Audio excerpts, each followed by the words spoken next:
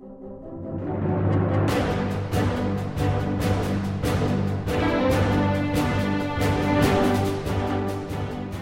to the Verse by Verse podcast, a ministry of the Friendship Congregational Bible Church.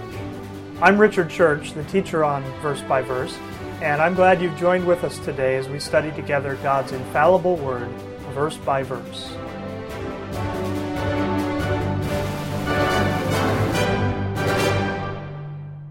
Hebrews can be a confusing book if you don't understand where it fits dispensationally. In fact, a lot of people get confused about a lot of things out of the book of Hebrews. And Hebrews is very much a transitional book. It's going from old to new. You see that distinction over and over and over again. And here in Hebrews chapter 5, if we just begin in verse 1, it says, "For every high priest taken from among men is ordained for men in things pertaining to God, that he may offer both gifts and sacrifices for sins. Who can have compassion on the ignorant and on them that are out of the way, for that he himself also is compassed with infirmity. And by reason hereof he ought, as for the people, so also for himself, to offer for sins. And no man taketh this honor unto himself, but he that is called of God, as was Aaron. So also Christ glorified not himself to be made an high priest, but he that said unto him, Thou art my son, today have I begotten thee. As he saith also in another place, Thou art a priest forever, after the order of Melchizedek. Who in the days of his flesh, when he had offered up prayers and supplications with strong crying and tears unto him that was able to save him from death, and was heard in that he feared, though he were a son, yet learned he obedience by the things which he suffered.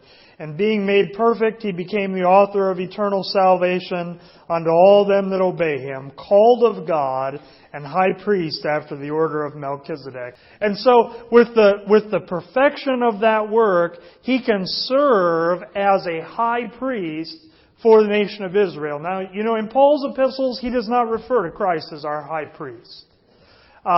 Christ is our head. Even in a few places, he refers to him as our king. But never does he refer to him as our high priest. This is all something that has to do with Israel. And you realize that there are spiritual things that have to do with Israel, and there are spiritual things that have to do with the body of Christ.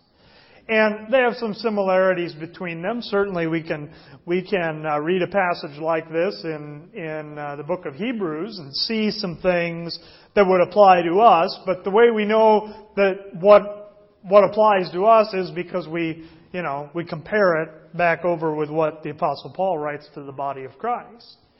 And we can see the similarities and things there. But Christ serves as a high priest for the nation of Israel.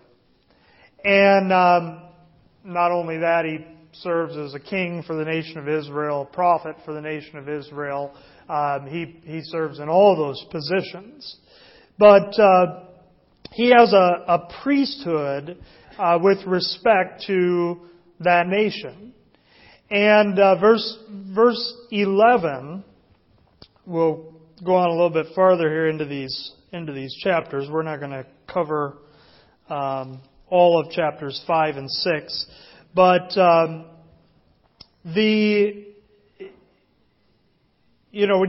you move from verse 10 to verse 11, you're kind of changing gears a little bit. In fact, there's a little bit of rebuke here for these Hebrews. In fact, you see that throughout the book. There's some teaching about, usually a comparison, old, new, and then why aren't you guys going forward into the new?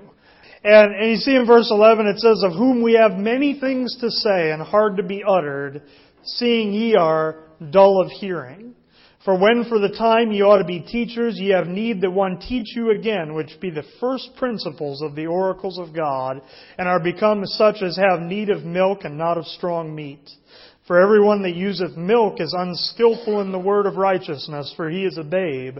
But strong meat belongeth to them that are of full age, even those who by reason of use have their senses exercised to discern both good and evil.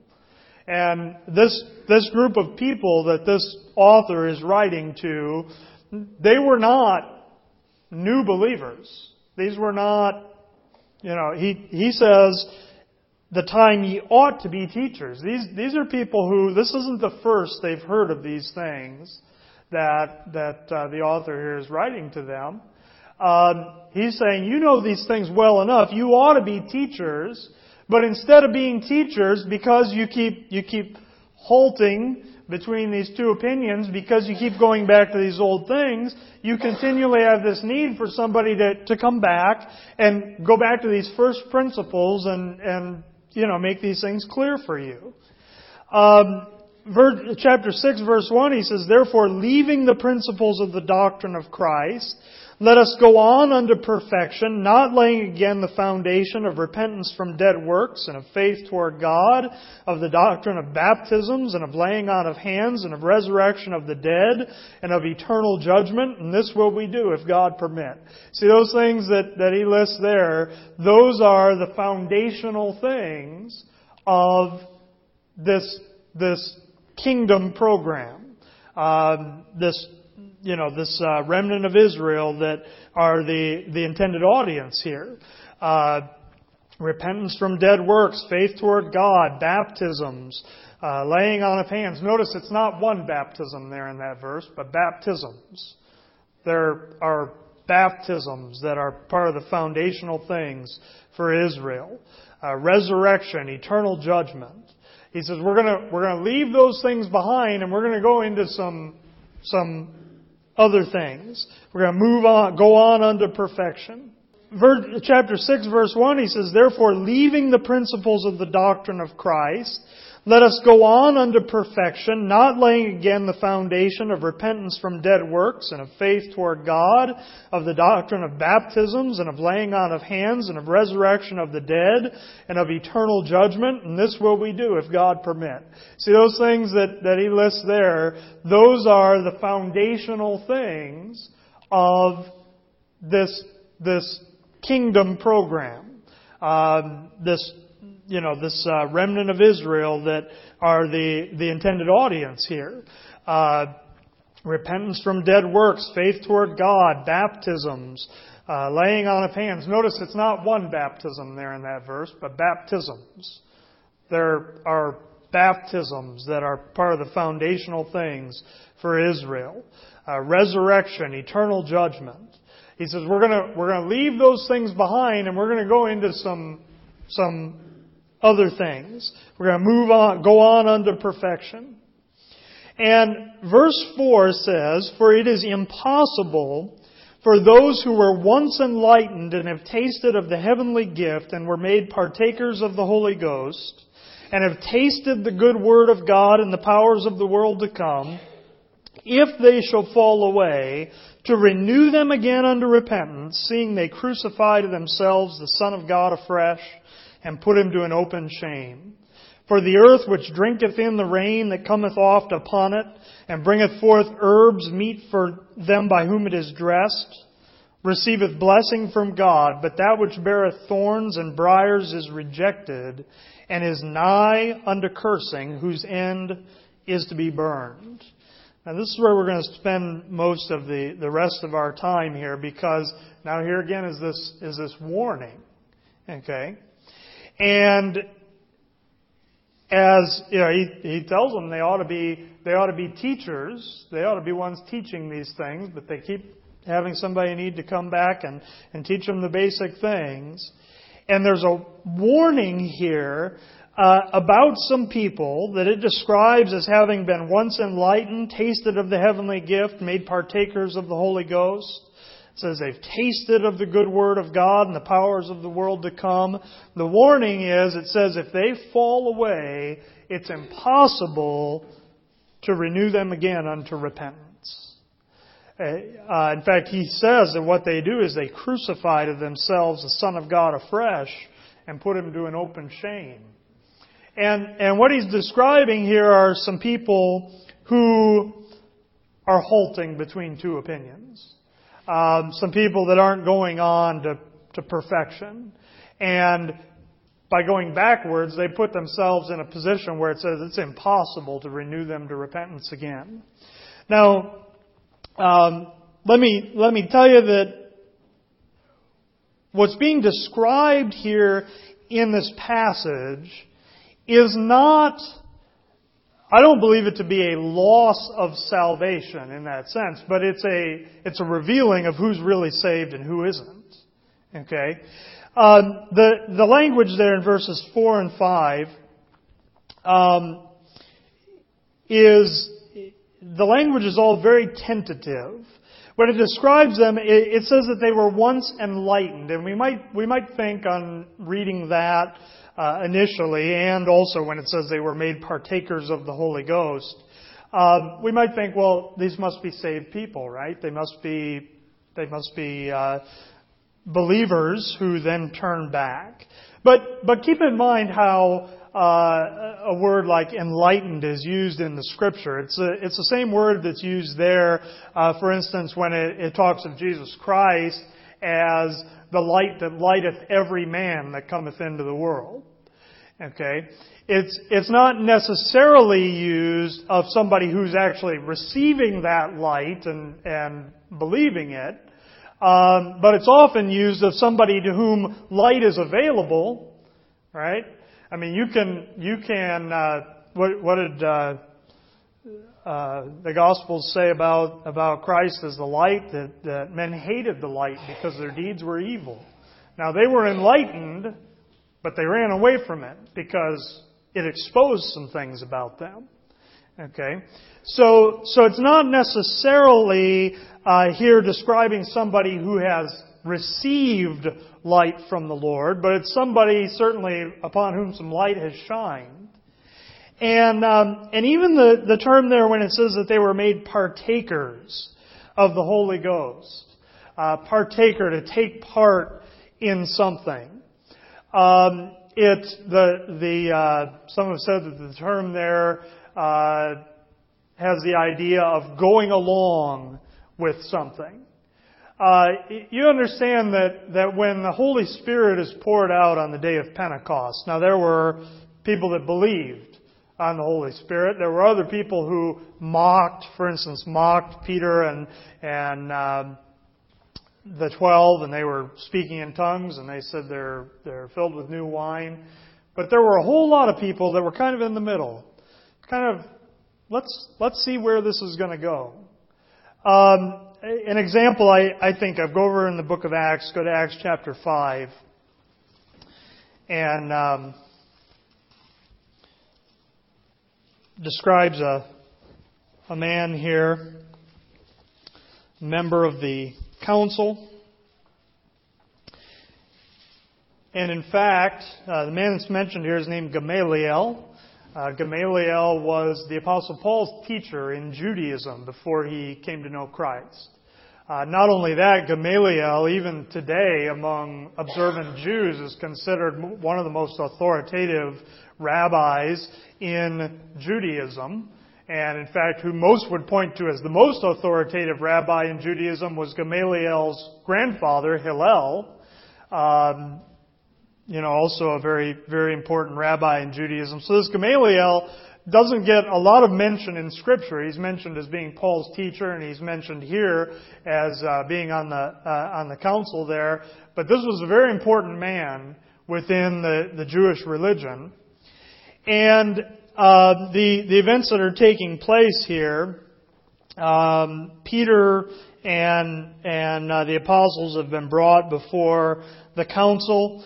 And they've been ordered not to preach in Jesus' name. And if you see verse 29, for instance, Acts chapter 5, verse 29, it says, "Then Peter and the other apostles answered and said, We ought to obey God rather than men. The God of our fathers raised up Jesus, whom ye slew and hanged on a tree. Him hath God exalted with His right hand to be a prince and a Savior, for to give repentance to Israel and forgiveness of sins. And we are His witnesses of these things, and so is also the Holy Ghost, whom God hath given to them that obey Him. When they heard that, they were cut to the heart and took counsel to slay them. Right? They're so enraged at this message, these men standing before them, that they're going to put them to death. But you see verse 34, then stood there up one in the council, a Pharisee, named Gamaliel, a doctor of the law, had in reputation among all the people, and commanded to put the apostles forth a little space. And said unto them, Ye men of Israel, take heed to yourselves what ye intend to do as touching these men. For before these days rose up Theudas, boasting himself to be somebody, to whom a number of men, about 400, joined themselves, who was slain, and all, as many as obeyed him, were scattered and brought to naught. After this man rose up Judas of Galilee in the days of the taxing, and drew away much people after him. He also perished, and all, even as many as obeyed him, were dispersed. And now I say unto you, refrain from these men, and let them alone. For if this counsel or this work be of men, it will come to naught. But if it be of God, ye cannot overthrow it, lest haply ye be found even to fight against God. Now, you see there, he doesn't believe what they're saying, but he's saying, let's just kind of wait and see a little bit. By this point, they had those members of the council. They had seen things that they knew were miracles. They couldn't deny that they were miracles. They saw the work of the Holy Spirit, the power that these men had. And while it seems like most of the council there want to just put them to death, Gamaliel stands up and says, let's just hold on a minute here. Let's wait and see. If it's not of God, we've seen these movements come and go. If it's not of God, same thing's going to happen to them. If it is of God, he allows the possibility that it may be of God. If it is of God, he says, we don't want to fight against God. All right? Now, there's no evidence that Gamaliel ever became a believer. Certainly, what was going on here with Peter and the apostles didn't go away in the sense that these other movements went away, right? But like I say, there's no evidence that Gamaliel became a believer. But you see how tentative he is there about what's going on. There's something happening there, but he's not willing to believe it. I think that's the kind of person that's being described there in Ephesians chapter 6. And what it's saying is, when that person comes to a decision in the negative, when they come to that decision where they're going to turn away from that light that's available to them, they're never going to come to repentance. Now, it's important not to take a passage like this and try and force it upon the body of Christ. Okay? There's nothing, you wouldn't find anything like this in Paul's epistles, for instance. When you consider that the primary application of a book like the book of Hebrews is in the last days, you realize that what's going on there is there's a polarizing that is taking place in that tribulation period, where the unbelieving world is going to march in lockstep, for the most part, behind the Antichrist. And the believers are going to be the ones who resist. You see over and over again, though, you see promises that for the believing remnant, they're not going to fall away. For instance, when it describes the work and power of the Antichrist that he has because of Satan, it talks about the signs and wonders that are going to be done. It says that they would, if it were possible, they would deceive even the very elect. The idea is it's not possible. Those things are so convincing that if it were possible, even the elect would be convinced, but it's not possible. And so you're going to have people out among the believers, among the saints that are going to claim to be believers and maybe are very convincing themselves, But as time goes by, what's true and what's false is going to be separated. That's the wheat and the tares, right? The wheat and the tares, and the master there says, don't try and go and pull up all the tares, because you're going to damage the wheat. Let them grow together until the end, and then they're going to be separated out. Then you're going to see what's real and what's not. It's not a law when those tares and wheat and tares are separated. It's not that that something that was formerly wheat becomes a tare. It was a tare all along. It's just that's where they're separated, and you see what's real and what's not. When people who deal with metals, they use an acid test to determine if you have something that you think is gold. They'll take that gold and rub it on a black rock, and it leaves a mark there, and then they take nitric acid, and nitric acid will destroy, or not destroy, but dissolve anything that's not gold. So they put the nitric acid on there. If the mark disappears, it was something else. If the mark stays there, it's gold. It's not that gold turned into something else. It's that you just proved what it was.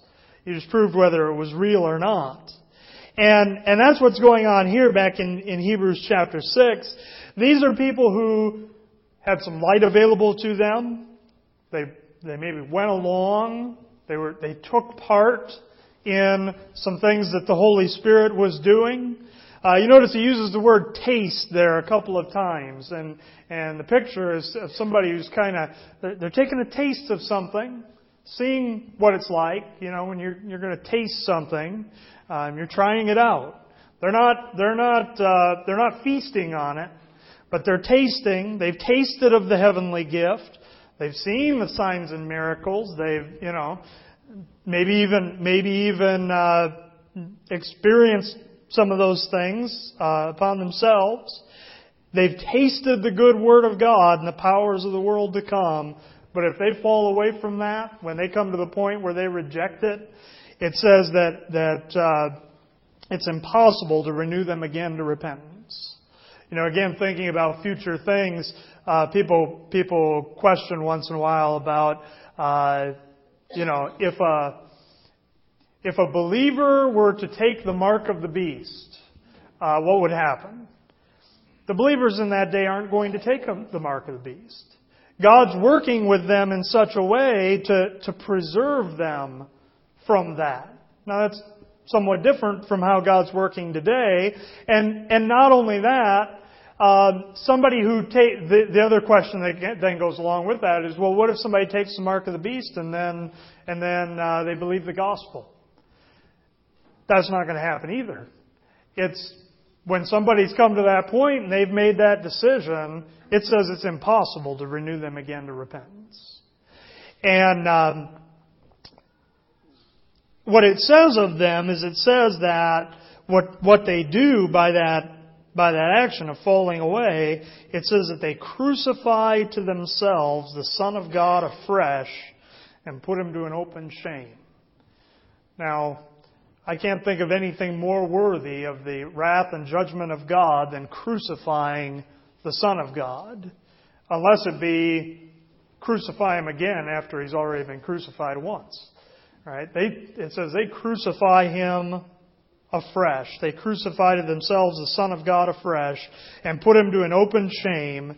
And he describes there, the earth that brings forth fruit and the earth that brings forth thorns. But I want you to notice verse 9. You notice what the author of Hebrews says to the people he's writing to. He says, "But beloved, we are persuaded better things of you, and things that accompany salvation, though we thus speak." Now, he's giving them a warning, right?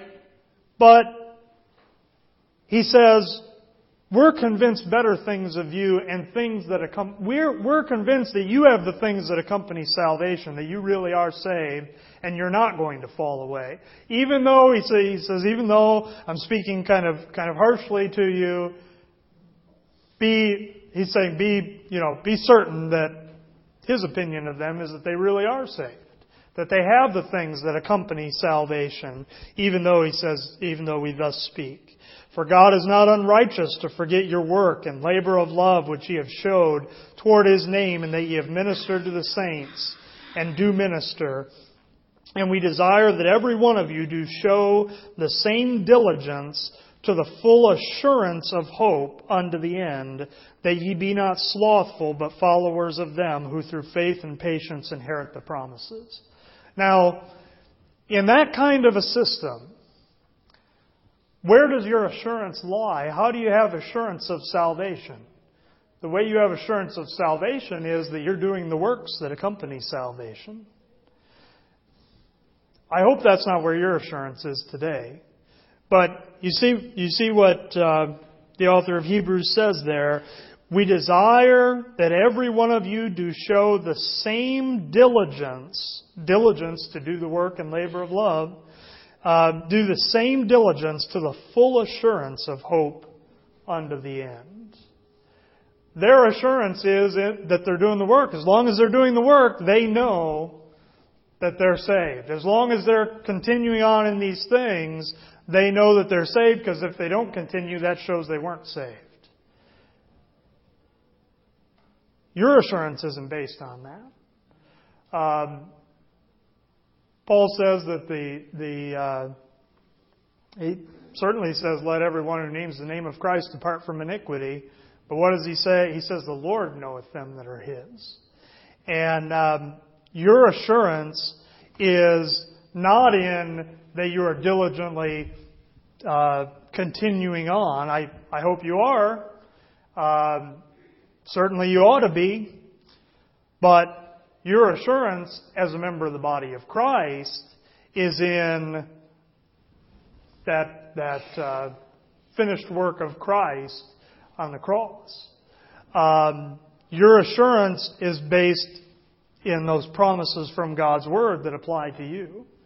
And never let somebody take a passage like that and cause you to question your salvation. In fact, the first thing, regardless of what the passage means, the first thing you know is that it doesn't have anything to do with the body of Christ anyway. Right? That's the first thing you know. And that's what I say, when you rightly divide the Scripture, it can give you a clarity. It can help you to avoid some of those pitfalls and traps that people fall into where they think that maybe they lost their salvation. Your salvation is as secure as Christ Himself, because you're made a member of His body. Let's close with a word of prayer. Lord God, we thank You for Your Word. We thank You for our security and our assurance that we have in Your Son. And we again thank You for the clarity that the right division of Your Word gives to these issues. I pray that if there are any here that are not saved, that they would come to fully rely upon Your grace and the finished work of Christ on the cross of Calvary for their eternal life. And if there are any here that doubt their salvation, that they would have the same attitude of faith to return to the gospel of the grace of God, and not to be confused by these things that have to do with Israel. We thank You for who You've made us to be in Your Son. We thank You for the security and the assurance that we have in Him. And it's in His name we pray. Amen.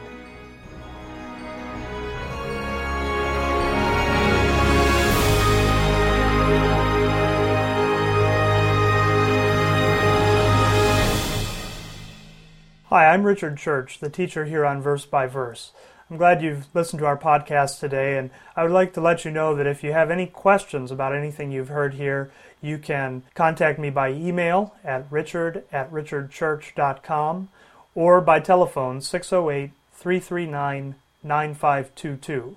I also encourage you to check out our church website at www.friendshipbiblechurch.com. Thank you for joining us today, and our prayer is that this program would be a blessing to you in helping you to grow in your understanding of God's grace.